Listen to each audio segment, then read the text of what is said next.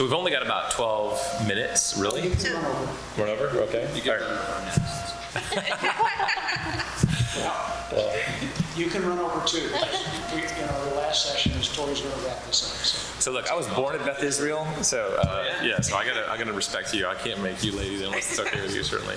But look, here's the bottom line. The bottom line is we all know telemedicine is the next thing on the way. Now, some of the studies that we did in 2000, 2001, 2002, up to 2005 were with a company called iHealth Record, and it was basically a combination of Whitney Capital, New Haven, and AMA, and 36 other medical associations, and it was going to be an online consultation platform for physicians to get paid to do email consults with their patients. Once we had the insurance companies and all the malpractice carriers on board to cover anything that might happen on the liability side, we thought, oh, this is golden. Who's not going to want to do this? 20 to 200 bucks. To getting the Park Avenue and Beverly Hills docs are getting 200 bucks per email. And the problem is it didn't diffuse. Why is that? It was too many steps in between for what the doctor's going through and what's happening today. And then if you look at what telemedicine is doing today and what it wants to do next year, in terms of providing some more codes, some more 992, 99 kind of X1X kind of codes for CPT and for actual getting paid for this stuff, we're looking at a slow diffusion rate. So we were hoping this year we'd see a lot more diffusion. We hoped that over the last 2 years, telemedicine was going to go hockey curve up. And what we've seen is it's actually going hockey curve up, but it's not here yet. And so we know this is going to hit. We know it's going to get good. We know certainly HHS, CMS, all these folks want to see telemedicine skyrocket because they want to pull people out of hospitals. They want to pull people out of physician exam rooms and be able to leverage more patients through fewer physicians.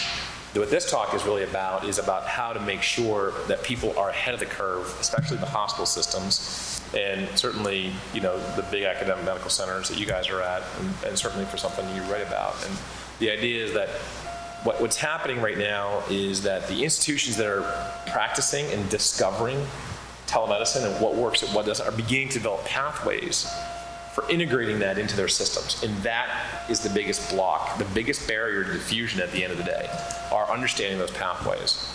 Because the folks that can adopt it faster, once the CPTs, once the reimbursements are there, are gonna win the day.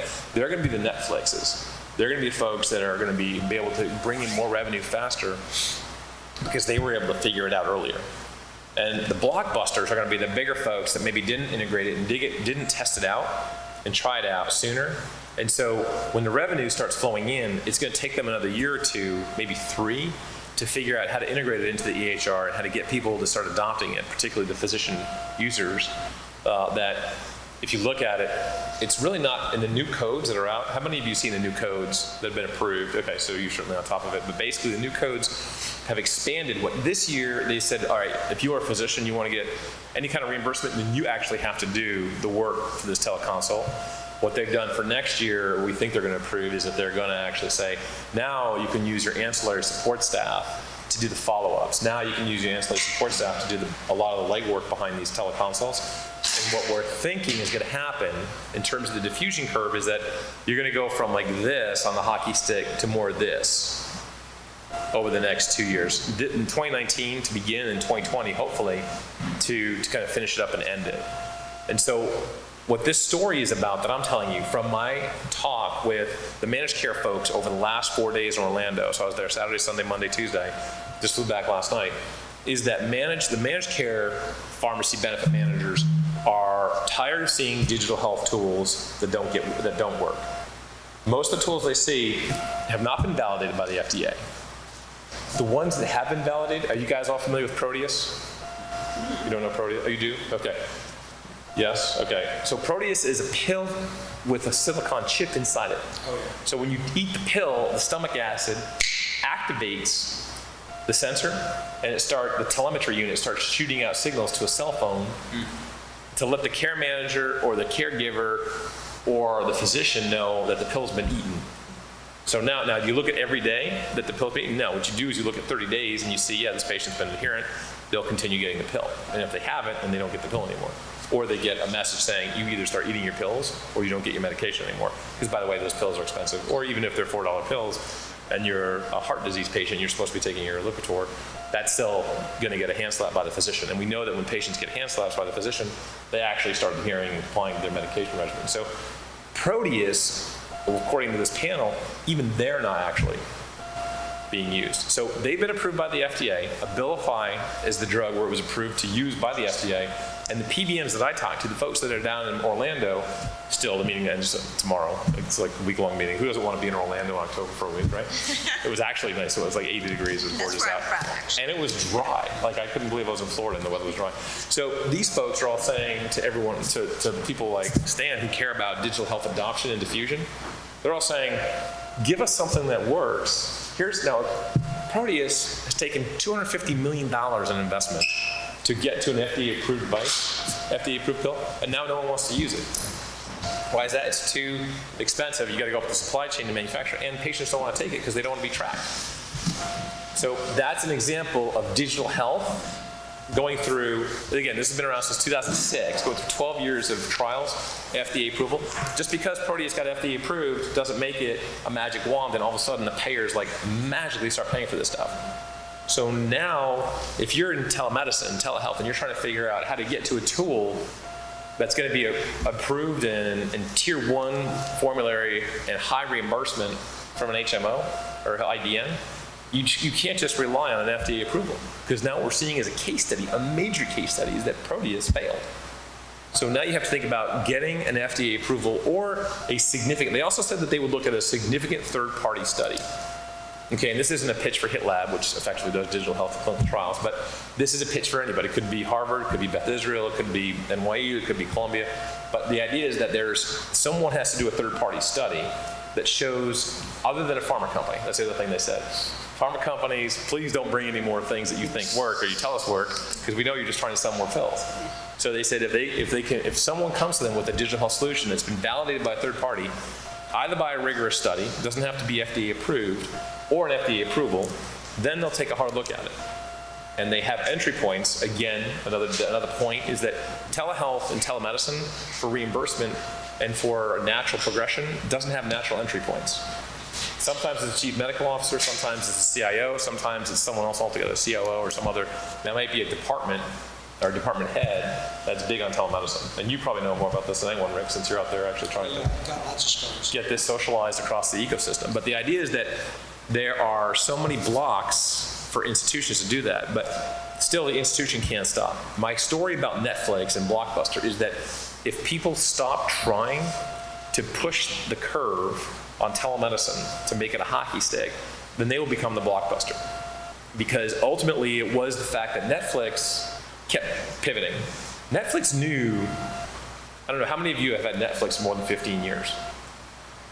Okay, one guy back there. I had it since 2000, and I loved it. I should have bought the stock when it was at $6 a share. I was an idiot and didn't. I was like, no, you should buy that stock. I didn't buy it, of course. I only buy mutual funds. Brilliant. So anyway, Netflix. I was getting Netflix in 2000, 2001, 2002 by mail. It was a little red envelope with a DVD in it. Probably happened. Yeah. So I mean, that's how but their name was Netflix. Their name wasn't DVD Flix. It was Netflix. They never intended to remain a DVD movie company. They always intended on being an online streaming company. So ultimately, that's what hospitals and that's what IDNs and that's what payers have to move to rapidly. They know this is not an if, they know it's a when. So the idea here is to become a Netflix and not be a Blockbuster. And by the way, Netflix tried to sell itself to Blockbuster in 1999 for $50 million. You guys know that story? So Reed went up to the CEO of Blockbuster and said, look, I'll sell my company for $50 million. And the CEO of Blockbuster said, no, you guys, your business model is not proven. So the idea is that, yeah, a lot of these things look silly early on.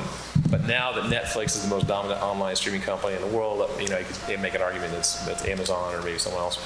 The idea is that hospitals today have to look at this as a 10 to 15-year ROI. So the CFO and that traditional thinking of 3 to 5 year break even has to be disbanded. And it's not because a balance sheet is going to look off and the 5 year financials are going to look a little wacky. I'm not talking about maybe a little bit more red in the balance sheet than is acceptable to the board of the hospitals. I'm talking about actually being a hospital in 10 years. Hospitals that don't do this, hospitals that don't adopt telemedicine within the next and don't start practicing those pathways and getting those pathways ingrained into oncology and neurology and cardiology, et cetera, then by the time telemedicine gets proven as a business model, all their competitors are going to be in there, or even just one competitor will be in there, and they will wipe them out.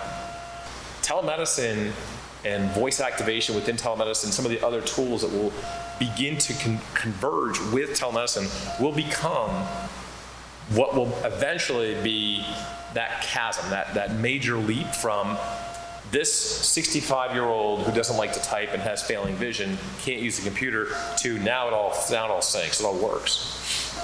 And it'll be the telemedicine companies that have the skills with Alexa and with Google Home that'll actually be able to bring this happen and be able to bring this to bear and actually see a diffusion rate that'll go from maybe 2% to 10% to 20% to 50% over the course of 4 years. It'll be just like what you saw with the smartphone adoption rate in 2007 to 2010, 2015, when it went from 2007, maybe 10% of the population had it, to 2017, 90% of the population had it. That's the diffusion rate we're talking about, and that's the Netflix blockbuster story that we're talking about here.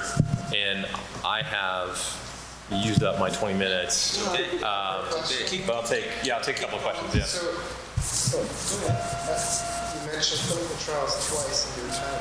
Yeah. We haven't shared with us your thought yet on clinical trials. Yeah, so I think that when you think about clinical trials and clinical trials process, telemedicine and the ability to actually execute a clinical trial with a predominantly remote data collection tool is where we're going to see the essence of clinical trials go in the next 5 years. Everyone knows what it takes to have a CRA or a clinical research associate run around to a dozen sites in the course of a week to try to collect data at home, and that's a nightmare. And that's why one of the reasons why clinical trials are so expensive, which is one of the reasons why medicines are so expensive. So now you have a president in the White House yelling at people to lower their cost of clinical trials. Well, that's fine. Reduce the amount of administration that's required to execute a clinical trial, so it won't take $300 million, it'll take $30 million. And one of the reasons the government can do that right away is by allowing a validated environment to use telemedicine as a primary data collection tool. Now, once that happens, once we can e-consent, and once we can e-source all of our data, and we can run clinical trials through site visits that are done through telemedicine and televisits with remote data collection tools that are all digitally collected, then we're going to have a much more efficacious and a much more efficient model of clinical trials data collection. And again, that's the essence of that Netflix story continues for the CROs and the academic research organizations that are out there doing clinical trials, as well as the life science companies, which I don't know if anyone here is from, doesn't look like it, but for the folks that are down at the Metadata annual meeting at Spring Street Studios, those folks, they should care, and they do obviously, about the ability to conduct those kind of remote visits. But that's something that will be, for your company and for others like that, and again, the story's not that different. Start practicing, start installing these as a test base now, because you'll start identifying which telemedicine solutions are the easiest to deploy, which populations will actually use them easily, and from a design perspective and a user-centric perspective, which users want an iPad versus an iPhone versus, maybe they want it on a flat screen or something like that, and which digital devices at home can actually be trusted to collect the data in a validated environment, which is a whole different environment. I think that's the biggest challenge, is the FDA ready to accept data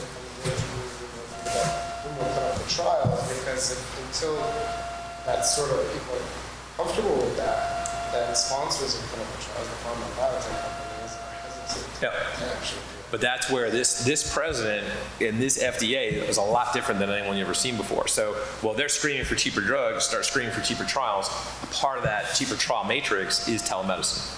And that's the story there. Yeah, you had a question? So that the new era of value-based payment is coming in. Yeah.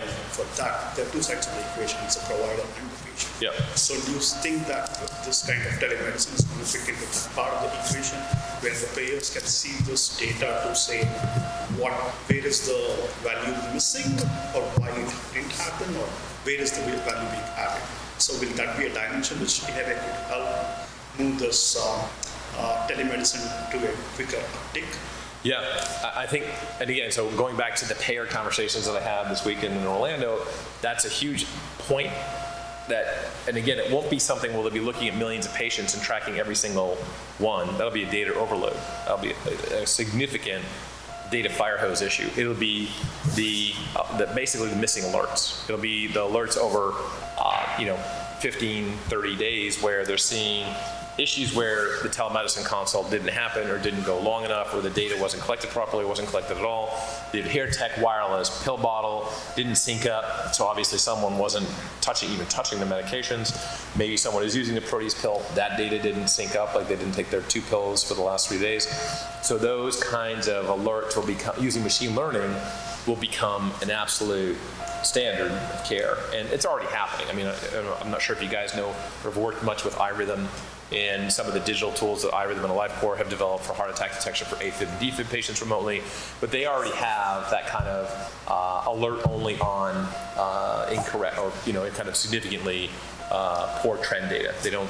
So there's a lot less message fatigue that clinicians and caregivers and care management teams and HMOs are going to end up suffering with that. So yeah, the value-based care prerogative, when you have telemedicine, and again, Rick can speak to this more than anyone here, but when you have that sort of telemedicine tool at stake, timestamp, date stamp, length of session, all of the different data that can be tracked from telemedicine visit and then poured into that digital health matrix, which is what Topol defined in his 2012 book and effectively invented digital health as combining bioinformatics with biomedical informatics into one field of digital health. That data can then be meshed up with real world data, electronic health record data, and now you have a full data repository, a full data profile of a patient and how they're doing. And that value-based payment then goes through the roof for the payer. Okay, gotta cut you off. No, thank you. The one comment I'll make is, are we gonna see too big to fail applied to institutional health systems? You can think about that. Yeah, no, I appreciate that. Thank you, everyone. I appreciate your time today.